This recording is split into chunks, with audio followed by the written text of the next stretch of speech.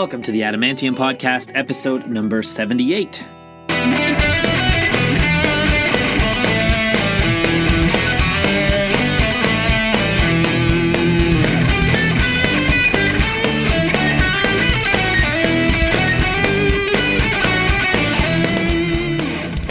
Welcome back, Adamantimaniacs, and thank you for tuning in today.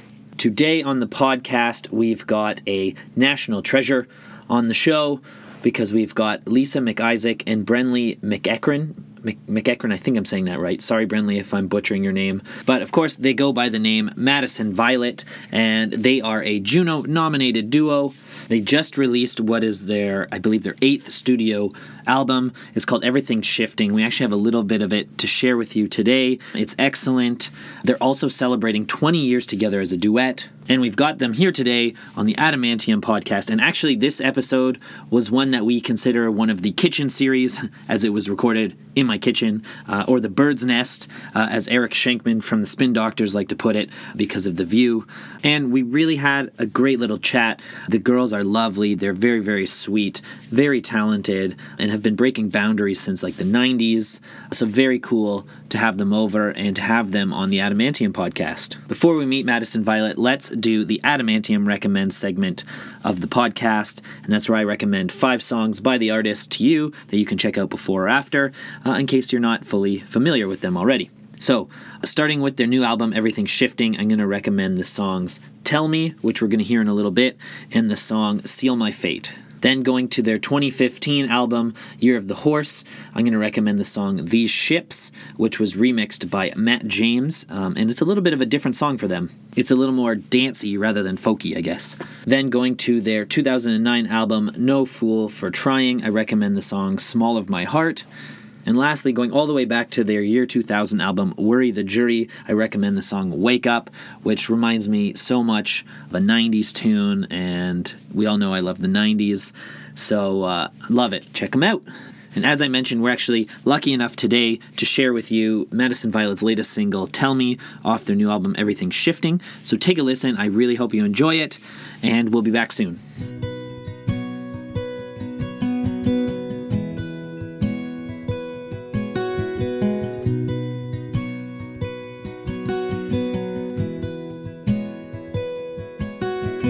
House for sale,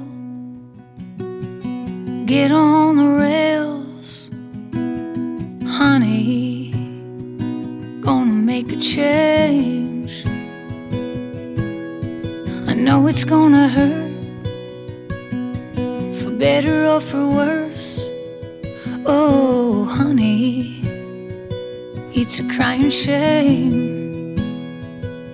You don't have to ask, it's the talk of the town.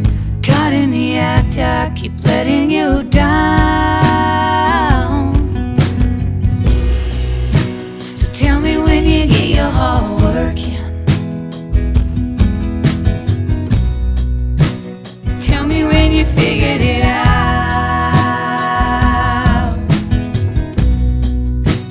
Tell me when you get your heart working.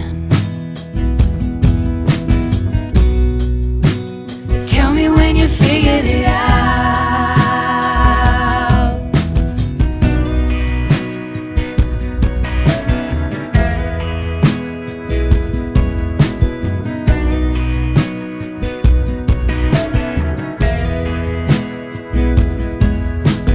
Babe, we better sleep on this, 'cause think of all the things we'll miss. And the money is running low. You wake up in the morning light. You see, I never made it home last night. You don't have to ask, it's the talk of the town. Caught in the act, I keep letting you down. So tell me when you get your heart working. Tell me when you figured it out.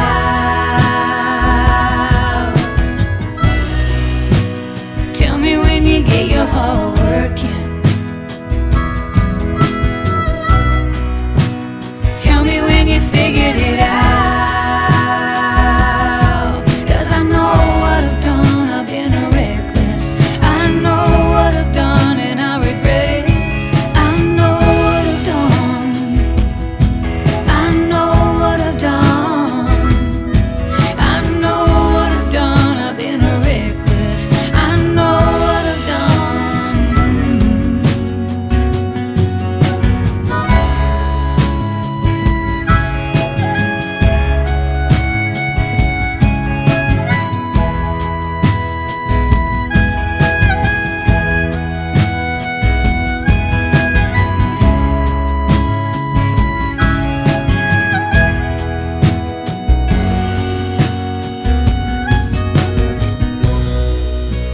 Tell me when you get your heart working.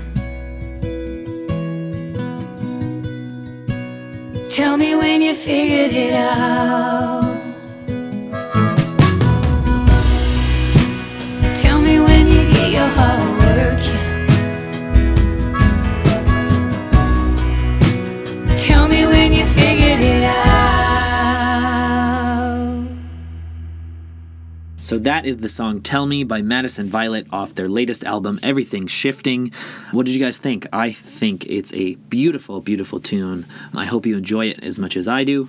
And I'm very excited to introduce you to the girls. If this is the first episode of the Adamantium Podcast that you're listening to, I hope you enjoy it, and I hope that you'll tune in again sometime. Don't forget to subscribe to us, whether you listen on Apple Podcasts, iTunes, Spotify, wherever you get your podcasts. You can also follow us on social media. We're available on Instagram, Facebook, and Twitter.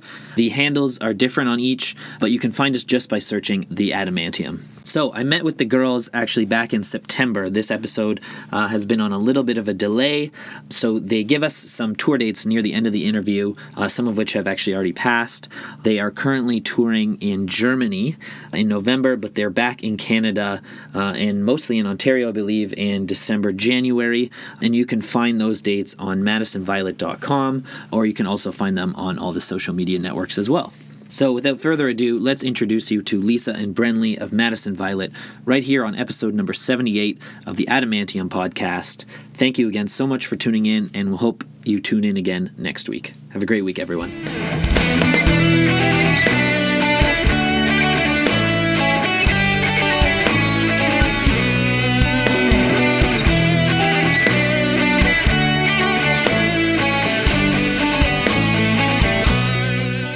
Alrighty, so we're here with Brenly and Lisa from Madison Violet. Thank you guys for joining us. Thanks for having us. Yeah, it's really cool. So, congratulations on the new album, first of all. Thank you. And 20 years, like that's an accomplishment for any artist. Yeah. Anybody. Yeah, absolutely. Yeah. But I want to start it right from kind of the beginning. Because what's kind of interesting, I find really interesting, is both of you guys have these roots in Cape Breton Island, which seems to be kind of like a big influence on your music. So the first thing I wanted to ask was, is there a particular sound or like historic sound from that region that you guys are influenced by? I think I grew up as a Celtic Scottish fiddle player. Okay. So there are definitely bits of that throughout our music. Mm-hmm. And I think, I didn't really start playing in sort of folk singer-songwriter bands until I was about 16, 17. So I came from a fully trad world. And so that creeps into our music for sure. Although in harmonies, you're always like the Rankins. And yeah, I listened to a lot of those sort of Rankins and Barry McNeils, and sang in the choir growing up. So that's sort of my foundation. Is a lot of harmony laden, and that's the way the East Coast goes. Is like kitchen parties. There was always fiddles, and more so fiddles in my kitchen, more so singing in your grandma's kitchen. It was just down the road from me. Oh, okay. Yeah, like a mile down the road. And I mean, my love for music didn't really start. Well, I mean, I grew up spending 2 weeks every summer in Cape Breton. I grew up in Montreal in Ontario, but my father's from Cape Breton, down the road from Lisa. So I spent my summers going there, and I got my first real taste of music in Cape Breton, of like the songwriting that I liked. Okay. And it was my cousin Bradley down on the beach, sitting around a fire singing a Neil Young song, which I'd never heard Neil Young in my life. Right. So I heard Neil Young the very first time on the beach, like on Lisa's beach, basically. But we didn't know each other for another. I was gonna say, did you guys meet there or did you meet here? No. I had spent so much time with Brenly's family. I was in the choir with her uncle. Her Aunt Helena taught me religion classes. Her Aunt Alice was my school teacher, and I was on a ball team with her cousins. So there was this sort of long-standing history with her family, and I didn't even know that they had a relative that was a musician. Yeah. And we were different ages. Like we're a decade apart in ages. Right. So that would, when I went to Cape Breton, we never hung out because of the age difference.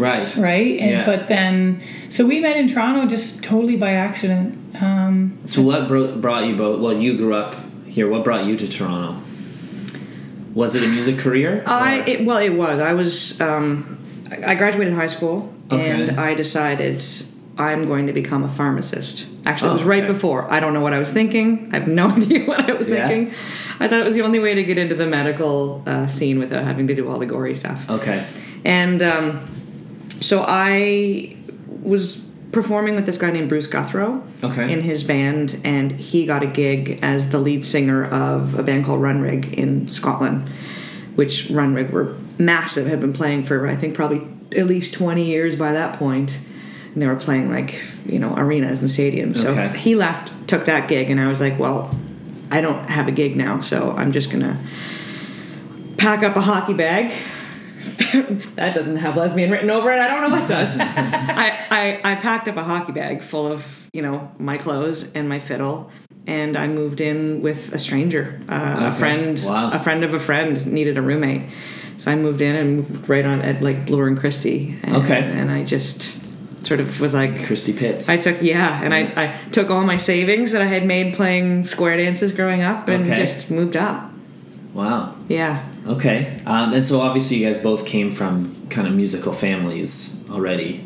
Yeah. Yeah. So you grew up with it. What fueled you guys then as either individuals or together to write songs, your own songs?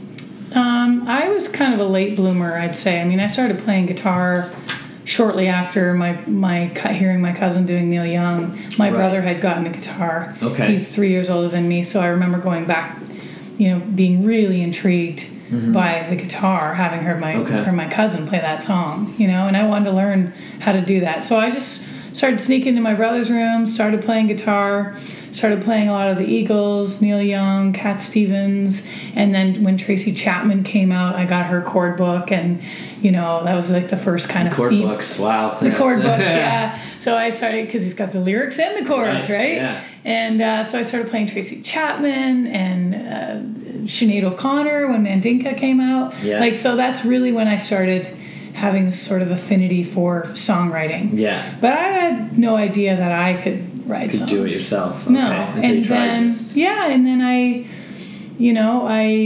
finally decided to get into a cover band. And in that cover band, some of the guys... Didn't you put like an ad in Now magazine or something? No, I put an ad at a music store, actually. Okay. Yeah, and... that you were looking to be in a band? Yeah, and then, but while I was sort of putting up my name, I saw a band looking for a lead singer. And I went to a couple of auditions. A couple I stood outside and didn't go in. Okay. I was just way too nervous. Yeah. I was very much a closeted singer and guitar player. Like, I've never left my brother's room. Okay. Yeah, and but then I got caught singing in a staircase in college, and I was singing. Oh my God, what's her name? She big pop artist. I think we're alone now. Tiffany? Yeah, Tiffany. Okay. I was singing a Tiffany song. And you weren't alone.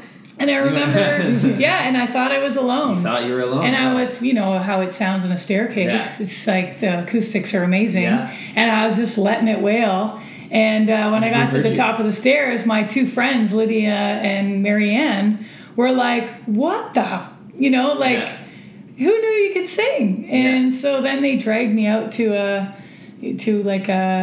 place one night, like where they had a not karaoke, but jam band or something. A jam like that. band, exactly. And I got up and I did "Beast of Burden" by the Rolling Stones. Wow. And that's not an easy one either. I know. Yeah. You got the bug. That's a hard debut. Yeah. Well, I actually, when I was working at Red Lobster, and I met this waiter, and he was a singer, and he and I went to Canada's Wonderland one day. Okay. And we went into the booth. Remember they used to have the recording booth? And we went in and we recorded Beast of Burden. So he did the first verse and I did the second verse. Okay. I have that recording somewhere. I wish I could find it. That would be like an old cassette of it. Yeah. I think everyone did that Wonderland booth at some point. Yeah. It's kind of too bad they got rid of it. I know, right? I did Angel by Shaggy. Oh, And nice. my buddy, it's so bad. awesome. It's so bad. We found it like a few years later, and it's like You're gonna have it's to put it on your hard. podcast. It's really hard to listen to. It's like very embarrassing. I think I went back a second year to do Alana Miles. Black Okay. Velvet. Oh yeah, for sure. And then I think I did a Loretta Lynch song one time, Coal Miner's Daughter. You know what you should do? You just record a whole album there. Save us all That's the it. recording fees. I know, we gotta get them to hook that back up. Anyway, yeah, I just decided to start writing on my own, and then I met this guy, Adrian Larishan, who had a studio out in Terracotta, and I brought him some of the songs that I had been working on, and then we started a band together called Zoe Bliss. Okay. And those were the first sort of my own songs on a record. Okay. Yeah. And what about you, Lisa? I hadn't really written anything other than fiddle tunes until I met Brenly, and it was when I moved to Toronto. It was pretty shortly thereafter. We just met by sort of freak of nature at the Green Room. Okay. Green Room. Yeah, appropriately titled. And Brenly at the time had been auditioning fiddle players, like violinists for her band, and nothing had panned out, so she asked me to come out and jam with the band, and then sort of I joined the band, and then I Yoko Ono the band. No, it sort of just disbanded naturally after a little while. You guys had just finished your second album, and Brenly was the only one, and myself, that were doing music full time. Right. All the rest of the band members had sort of day jobs, and so we sort of split off and started Mad Violet at the time. We were called Mad Violet for about the first 7 or 8 years. And then we just, bought a camper van and ran away and started writing. And that's how we ended up writing our first record. And my first bit of writing ever. Wow. Okay. And now here we are 20 years later. Yeah. And we've got, so let's talk about the new album, Everything's Shifting. And for how did you guys celebrate the 20-year anniversary and the album? Well, it will be October of this year. Oh, this is the 20th year. So what's the plan for October? You know what? We actually haven't made a plan yet. We're actually, You gotta celebrate speaking of somehow. chord books, we are in October. We'll be putting out our first sort of song simplified chord books. Oh, okay, cool. We have a lot of people who ask us and write us saying, what are the chords for this, how to do this, and we're like, this sort of will be our volume 1. Okay. Of hopefully many to come. Yeah. So will it be like will it be of the new album, or will it be like a greatest hits? It's a mixture for sure. We put out sort of on all of the socials, all the social medias. Yeah. And sort of asked fans which songs they wanted, and we went through and sort of picked all the ones that had multiple requests. And so we have to have a party. We haven't even. I realize that we have to have a party. Yeah, thanks for the reminder. February 4th, 2020 will be our first gig ever, which was on the radio, right? Okay. Was it at Ted's Wrecking Yard? So it's kind of hard to determine which is the actual. Well, we met October 31st. I think we consider that because that was the moment. Then we met. And is that at the Green Room? Yeah. In the annex. Yeah. Okay. The last time we were there, we decided to go back. Was it a Halloween party or some kind of? I don't recall. It was during the day. Yeah, but I do recall the last time we went there, we were like, let's go to reminisce and have a bite to eat, and a rat ran between my feet. So I was gonna say it's not the most I was like, desirable of places. But it's now turned into a condo. I think. Is it? Yeah. A lot of places around there have been. I mean, Honest Ed's is gone and everything. Yeah. I know. I don't live in Toronto anymore, and I just drove by for the first time yesterday. Yeah. And that's sad. I knew it was going, but it was supposed to go 5 years ago. I know, it's really funny because I was talking about it with a friend recently, and we were both like, yeah, man, it's so sad, these historic places, like we were saying, like Honest Ed's is gone. And then both of us are like, granted, I don't think I ever went into Honest Ed's. Right. Like, well, I guess that's why it's closed. Yeah, exactly. Yeah. Okay, so the new album, it explores themes of love and lost and memory. Is Everything Shifting kind of like a stamp of things from the last few years, since the last album, or is it kind of an overview of the last 20 years? I think it's more telling stories of the last 20 years and more so the stories that have kind of followed us around that we haven't really want to talk about. Like Lisa's, There are several topics that we didn't want to touch because we've been sort of a little bit of hesitation because, our parents are still here and we didn't, you censor yourself. Mm-hmm. And we decided to not censor ourselves at all on this record. Okay. So we've hit on some topics that, there's a song called All Over Again, which is about when my brother Ashley came out and sort of the crazy backlash and all, and it's sort of a song of my reaction to how it all sort of came to fruition in Cape Breton, in a small town where it was a huge scandal. Right. And I think I read he's a musician as well too, right? Yeah. Yes. Yeah. Okay. It's his name is Ashley McIsaac. Yes. Yes. Yeah. And he he came out sort of with a splash, and it did not go over well in Cape Breton. Okay. And it's a song about even sort of wanting a do-over. And how long ago was this? This was in the mid-90s. That's when he came out. Yeah, and he was coming out, and it was a huge big scandal because he was coming out in The Advocate in America, right, which is a pretty large gay publication, and there was a big scandal with that, with Maclean's magazine and him, and it was there was a lot of drama for a while in a small town in Cape Breton, and then there's other songs where we've written a lot about family. I think. So a song like All Over Again, was that you kind of reminiscing about that period, or is this something that had kind of been growing over? I think I just didn't really feel like broaching that topic. Right. I think it took us a long time to be open about, like, for the first 10 years of the band, we were a couple. Yes. Yeah. And for the last 10, we've not been. Mm-hmm. But we were always pretty, I don't want to say guarded, but always pretty, we kept our personal life pretty quiet for a long time, and due to a lot of recommendations at the beginning, some bad advice 20 years ago. Yeah, I think what it is like, those are kind of, you don't know it at the time. Right. But it's quite a trauma, right? When your brother comes out in a tiny community, and it's a shock to the family, and you're embarrassed and you're humiliated. And you realize now, like, oh my God, he just was in love with another man. That's all. No big deal. Did he come out before you did?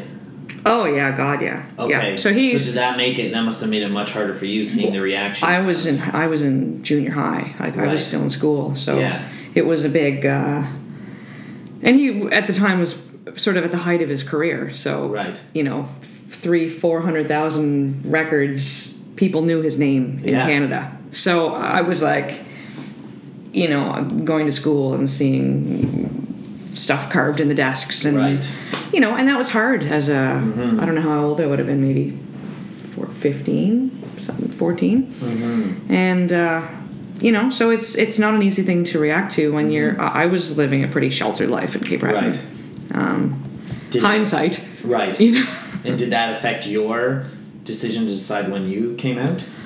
Well, that whole moving to Toronto, I think it was, I think I was also going, I feel something different, and I don't know what's going on, and I need to get the hell out of Dodge. You need to go explore that. I need to go explore that. And that's when I did pack up the hockey bag and move to Toronto. And, and then when Brandley and I got together, we, got a pretty big manager in America who said, you need to just, put a pin in this and keep quiet. And this would have been 2000 or something, probably.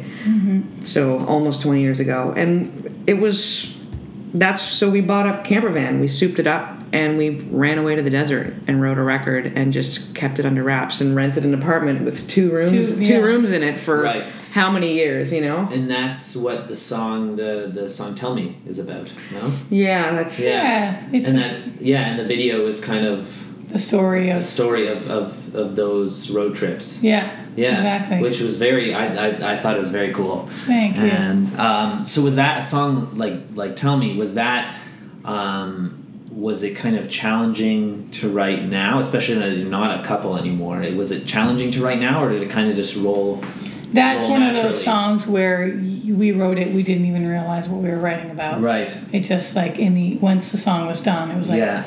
oh, hang on a second. That's really resonating all of a sudden, Yes, you know? yeah. Because, we just, when you get into another relationship too, like we're both in new relationships. Well, I was, except for mine just ended. But anyway. So we have another record. Yeah. It always makes for good fodder for That's it. songwriting. But it's hard to to write. You don't want to be writing about the old love story or Right. because it's hard in the new relationship. You're supposed to be sort of focusing on sort of nurturing that new relationship. So it took us a while to get comfortable enough to go, okay, it's safe here now. Our partners know that there's no chance of us. That love that was there is very, very strong, but a very different kind of love. Yes, It's yeah. a family kind of love, you know what Yeah. I mean? And so that's just That's incredibly mature though. It's like most people can't even look at their exes. Yeah, well, I've always, I grew up with one of my friends growing up. I remember being about 12 or 13 and learning that her parents had been divorced for quite a long time, but I was invited over for dinner one time, and it was her mom and her dad who were split up, and their partners, and they were all having a grand old time at the dinner, and it's like, so they each left for their best friends, but they were all still best friends. Best friends, yeah. And I thought, oh my God, this is like so amazing. So civilized. So civilized, and also so, if you really loved someone at one point, and you can look at it as not a failed relationship, but just a relationship that shifts into something else. Different, yeah. It takes time. Yeah. Oh my God, the first tour we went out on, we wanted to rip each other's eyes out. Yeah. It was really hurt. It was really hurtful for both of us. Of course. And we were looking for ways to hurt each other now, Well, we also went out, I think we went out on like a 6-week tour about a week after we had decided to call it quits. Wow, that's tough. So it was hard on us. It was hard on the band because they had to deal with the emotion. And Of course.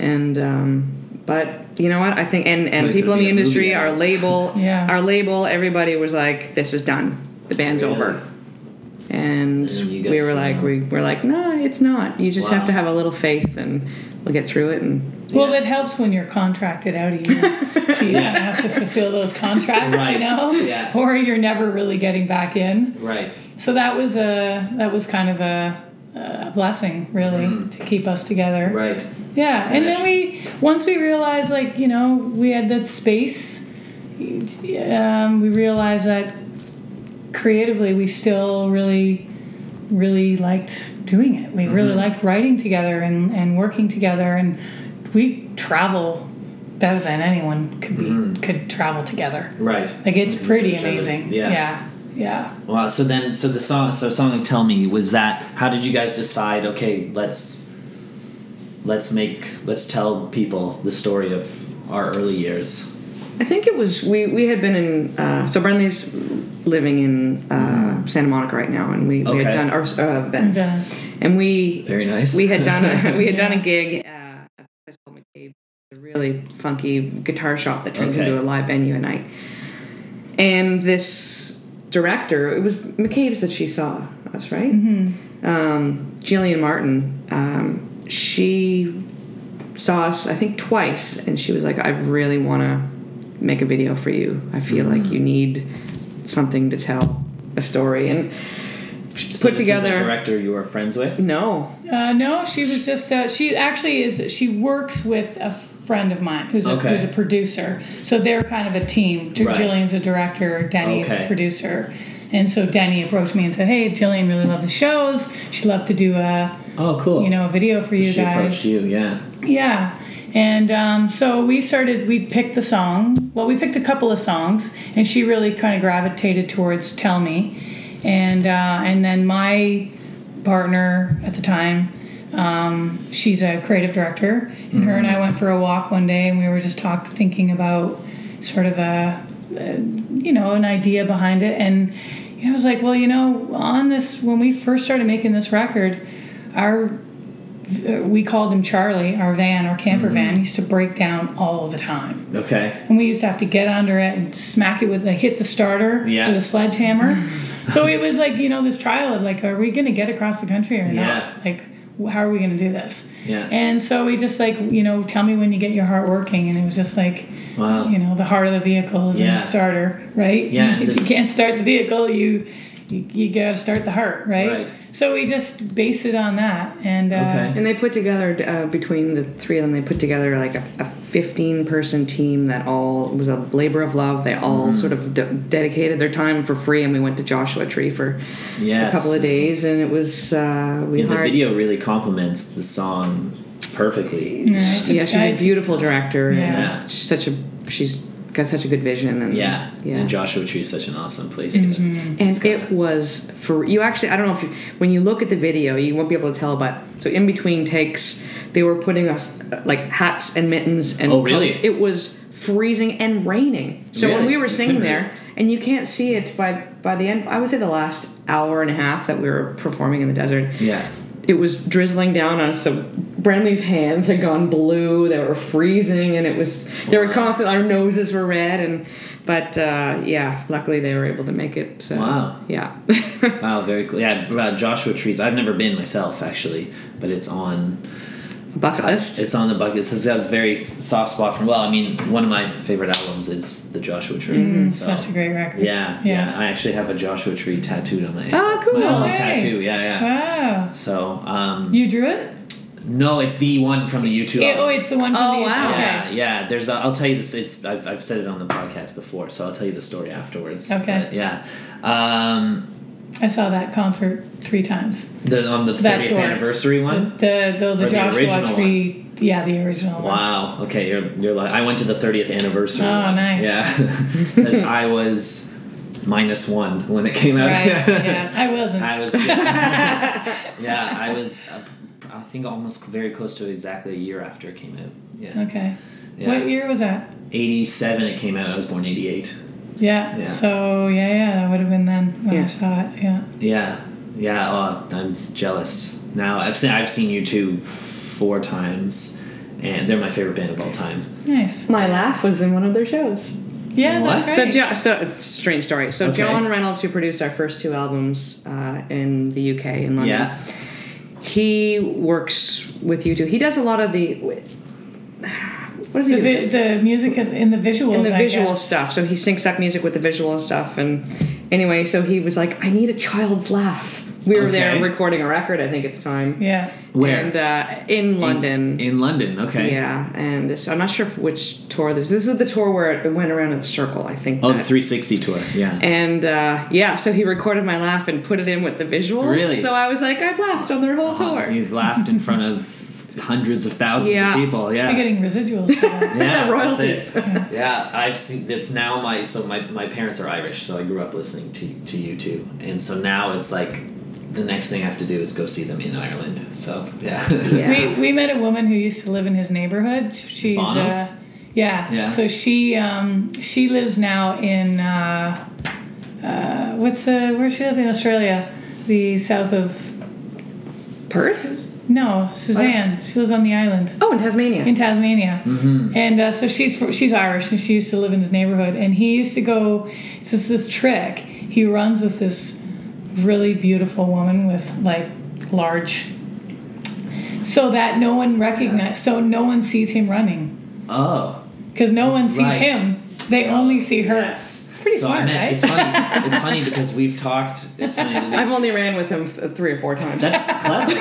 That's clever. It's actually me. That's very clever. It's funny because like I'd say a quarter of these podcasts we end up talking about U2. Really? I always bring it up or something. That's funny. But have you read At the End of the World? U2 at the End of the World by Bill Frisell?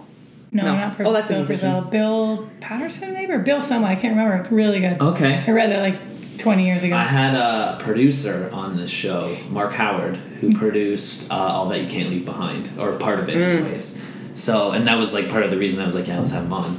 And he was telling me a story where basically like he went out with Bono, and it's like it's almost impossible to go out with Bono because everyone recognizes him, so he wears whatever to try and disguise himself, and some like they were at a pub and some drunk guy said, "Oh, I know you're Bono," or whatever. And apparently, a lot of times he speaks in a French accent, so he says, "Oh no, I look like Bono," but I'm not like, that's so funny. Yeah. Well, now we're gonna blow your mind. Okay. Because we have a friend who's worked with Bono many times. Brian Eno. Yes, I have a question. I had that. Yeah, so we've hung out with him many times because he has these singing nights. With Brian, or you've hung out with Bono? No, with Brian. Okay.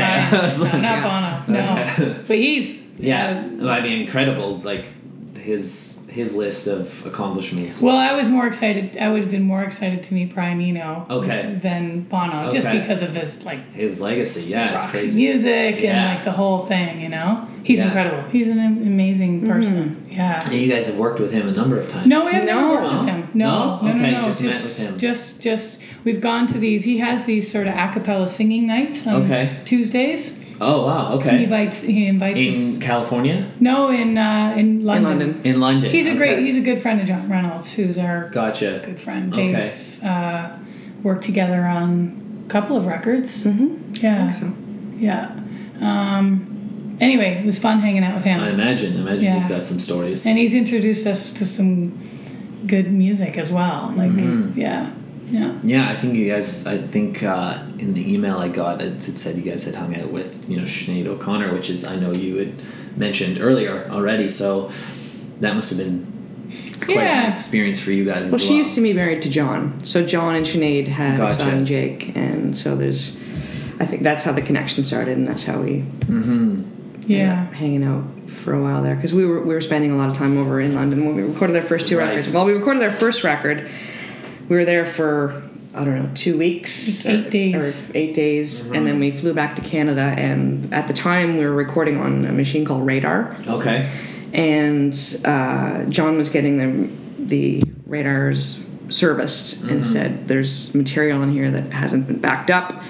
I need you to do all that before you do anything. The company didn't do it.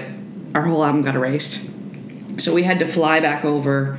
And it was this big thing. Everyone that John knew in the scene over there they were trying to figure out a way to retrieve our lost album. Okay. So which created a good buzz for us over there before we even had a record. Yeah. And then we ended up going over for 8 weeks, I think, and just moving in, and just became part of the family, I think, for a while there. And so that's how you guys have relocated a few times. Yeah, I think. For bits at a time. Yeah. Always maintain a home in Toronto. But we lived in Geneva for a couple months. Yeah. Lived in England for a couple months, but never more than a couple months. Okay. Australia, I mean, that's a long way to go. So we'll spend 2 or 3 months, Yeah, at a time, Yeah. Okay, and now you're in California. Are you here still? Yeah. Okay. Yeah. Okay. Yeah, and I've been in California for almost 2 years now. Okay. Mm-hmm. That's a nice area to be in too. Yeah. Yeah, I think that's what I'm going to do. I've always wanted to drive the coast. Yeah. So I've never gone. The people have asked me, "Oh, you want to go to San Francisco for the weekend?" I'm like, no, because I want to do the whole thing and I won't settle for anything less. So I want to do that trip, rent a van, and just drive the entire coast. Get a VW with a bed, and you can just pull over. What? I keep trying to find that, but it's like because I want to start like in Seattle and then finish in the Grand Canyon. There's nowhere you can kind of pick it up and drop it off like a rental car kind of thing. Yeah. So that is the dream, but I don't know if the VW is going to be realistic. You just go out there and buy a beater of a car, and then do it, and then just sell it. Well, we did that in Australia. We on one of those 3-month trips. We bought an old Mitsubishi that had like filthy like sheep covered thing. It was just, and it got us from, I was gonna say it's probably more affordable than renting a car. We were there 3 months, and then after 3 months on the way to the airport, we had a sign in our windows saying, we're leaving the country, basically buy me. And somebody bought it that day. Wow. And we got almost all of it back, and it was a good idea. It was a fun way to travel. We only broke down was that a couple times. You did the East Coast of Australia? I think at that point we started in Perth and we flew to Adelaide, and then we bought it in Adelaide, I think, and then we had it for months and months. And it was 3 months. Yeah. Okay. So sorry, kind of stepping back a bit. So we were talking about Tell Me, and so when that song was written, like when you guys started, even the world's come a long way in the last 20 years. Was it, you even said your record label kind of told you guys to put a pin in it. Do you think now, had you guys been starting now, your story would have been much different?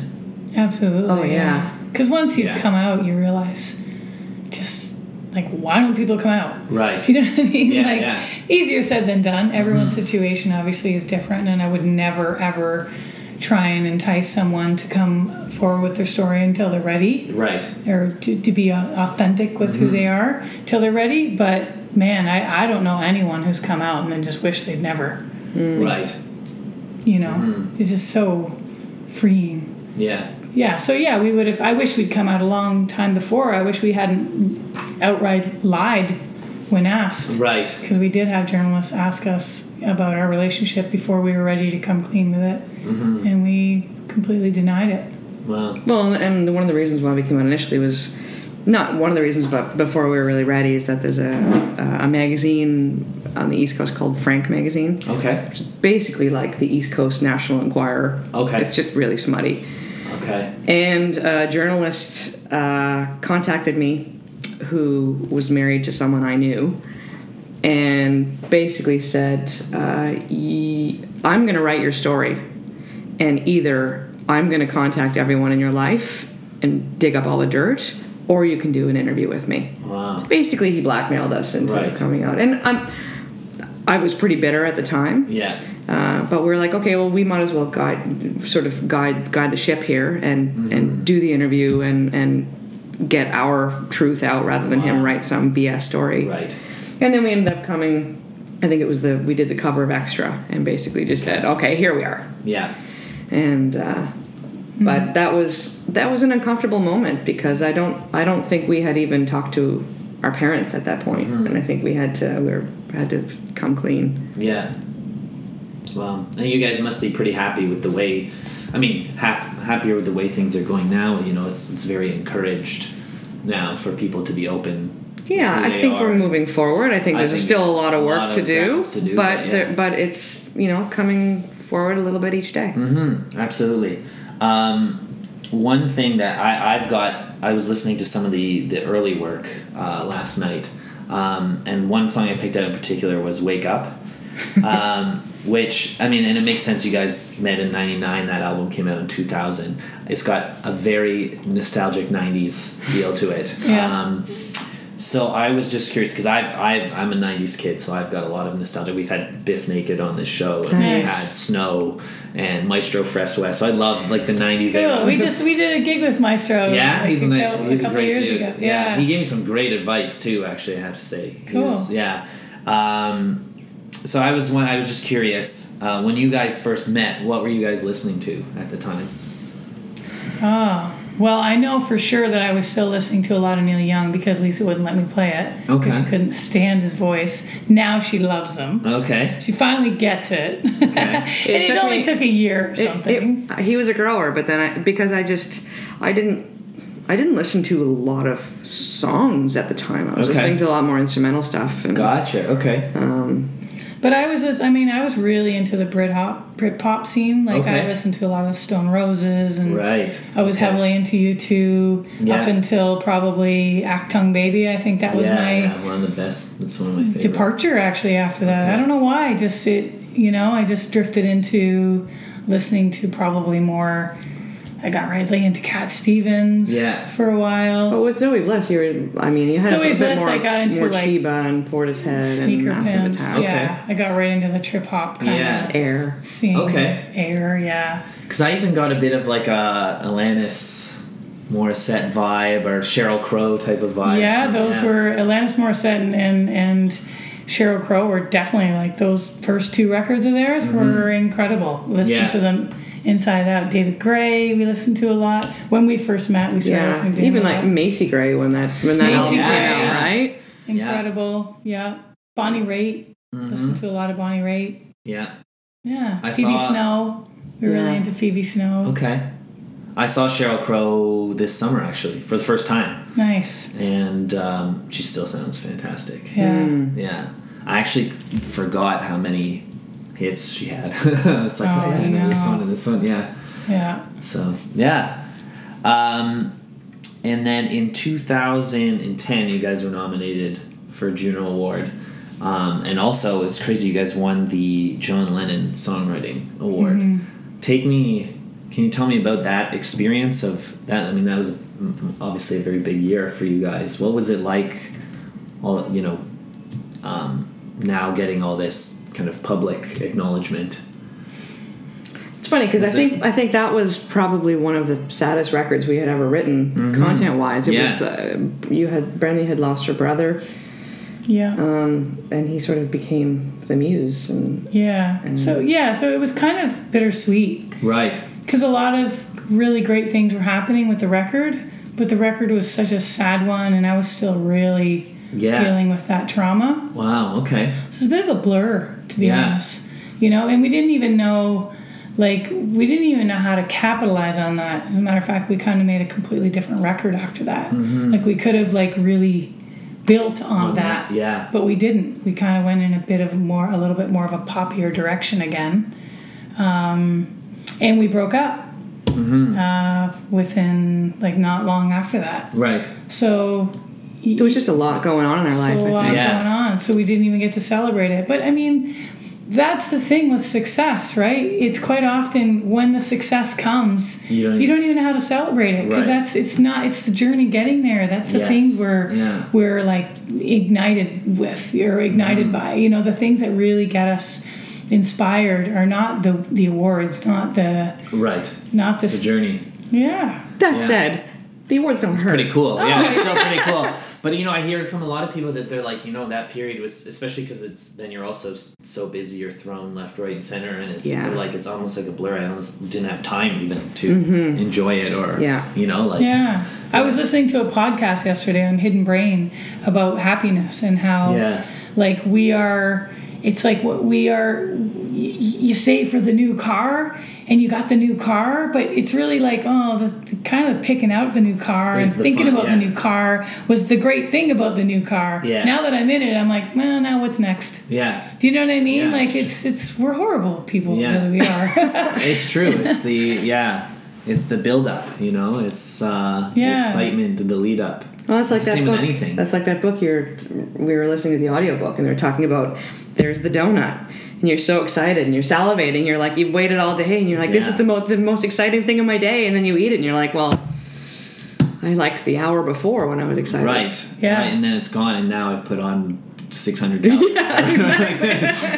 Yeah. Like if you could just think about it. But there's a science behind that. It's like the sugar, kick fix that. Yeah, there's a serotonin release or something, that's right? It. Yeah. And they discovered it with monkeys. They were giving them sugar water, right? And the monkeys would have this release of, I don't know if it is serotonin or cortisone or whatever it is, and then the next time they brought the sugar water. Once they tasted it, they got the shot. Yeah. The second day when they saw the sugar water, they got the release. Interesting. So they didn't get any more when they tasted it. Yeah, but then also it grows too, where it's like you need more sugar water to get the same amount of release. Right. Too. Well, now all I want is sugar water. Yeah. Or they say that with like cookies, or like something like that. It's like you used to get a satisfaction from eating one cookie, now you have to eat 4. Well, it's like Pringles. You just have one. You eat the whole tube. Yeah. Taking that one step further on this podcast, they were saying, so if, let's say you buy a shirt, an item of clothing, and you have an option, you've got 30 days to bring it back. Yeah. Quite often you'll bring it home, you don't know whether it looks good on you or not. Yeah. But if you go to a shop that says they don't have a return policy, you buy the shirt, you know that shirt looks goddamn good on you. You're right. You just accept that looks good on me. Right. Okay. But if you know you can return it, you never know. Yeah. It's so weird, but that's how we're wired. Yeah. If we have options, then we're not secure in our decision. That's true. Yeah, actually, I just had an experience because I was just the best man in my friend's wedding. Yeah. And we had these suits that were custom altered. and I bought a suit just 2 years ago that I love. I think it fits perfectly or whatever, and this one that was made to fit or whatever, I was never satisfied. I kept bringing it back to them because I was like, this part's not right, this part's not right. But if it just came that way, I probably wouldn't have done that. Right. Yeah. And I was just, everyone was like, why do you keep bringing back the suit? Because it's not right. There you go. There you go. Sometimes too many choices. I didn't know that's what my brain was doing, but you just... Yeah, it's called Hidden Brain. I'll send you the podcast. Yeah, that's a good idea. Yeah. I want to hear it. Well, this bit we actually kind of touched on already. One of the last couple things I want to ask you about, you guys know how to play multi-instruments, and I love asking people who are multi-instrumentalists what are their favorite items in their collection. Well, I have a tenor guitar, a 1958 Harmony tenor that I've had for about 22, 23 years. Okay.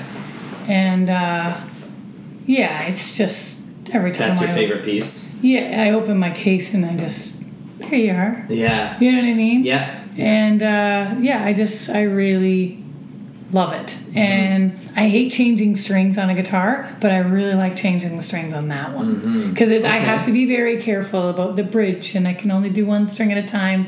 And I don't have to pull the things out. It slides through the end like a fiddle, and just so when I'm with it, I'm really present. Okay. With it. Yeah. Okay.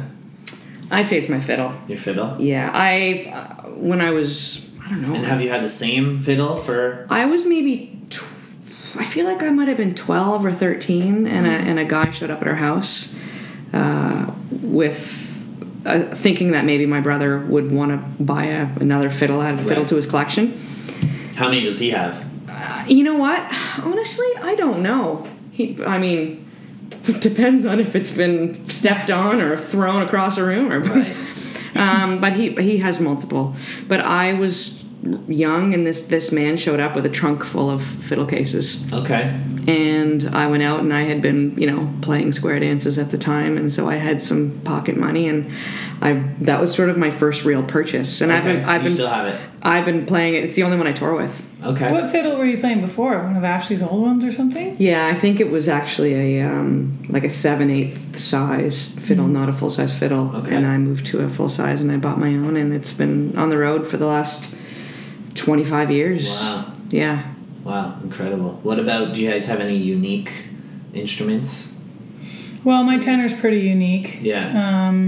If somebody asks you about the tenor, I would say just about every show. Yeah. Oh, really, eh? Or more than one per people. How's it tuned? It's a very interesting sound. Okay. So, yeah, it's quite unique. I used to have a 1931... Do you remember where you got it? Yeah, Songbird on Queen Street in Toronto. Yeah. There's a singer-songwriter named Veda Hilly who was quite big. Well, she's still a fabulous songwriter, still tours, I think. But I discovered her back in the 90s, late 90s, and she was playing an electric tenor guitar in Guelph. Okay. Started a show in Guelph. It's the first time I'd ever heard of a tenor. Yeah. And a couple of days later, I'm walking along Queen Street, and I'm in Songbird, and I see this 4-string guitar hanging there. Yeah. And I asked them how much it was. They said $400, and I said, I got $150. And they said, sold. And it's been here forever. Just take it. Yeah. Wow, that's incredible. That's I know, and I never barter. Yeah. Never. Right. She's the barterer. Yeah. But for some reason, that's all I had, and I just said it out loud. With whatever voice was going on in my head, I said it out loud. And he was the hidden brain. Yeah. Wow. Yeah, there you go. Yeah, and they wow, said, that's a great story. Yeah. Wow, that's great. And then I had to take it home and figure out how to play it, how to tune it, how to string it.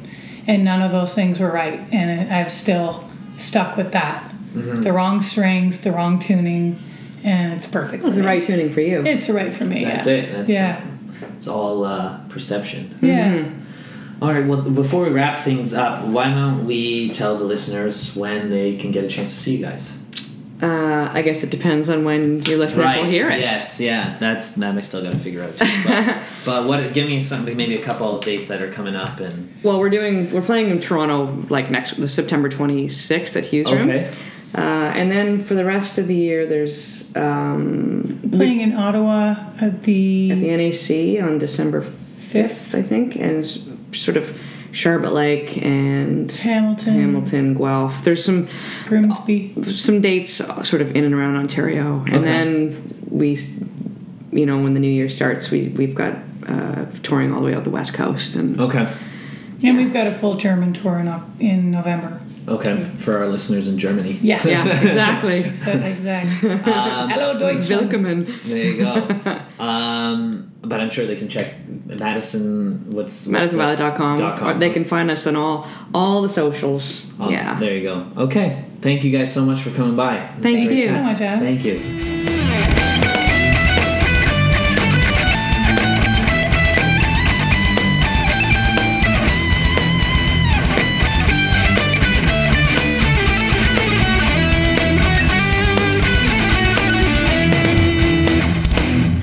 Adamantium. Thank you for tuning in to the Adamantium Podcast. If you enjoyed today's episode, we'd absolutely love for you to subscribe to us on whichever platform you listen to your podcasts. I'd also love to see you on social media. You can follow on Instagram at The Adamantium, on Facebook at The Adamantium Podcast, and on Twitter at Adam R. Harrison. Thank you again so much for listening.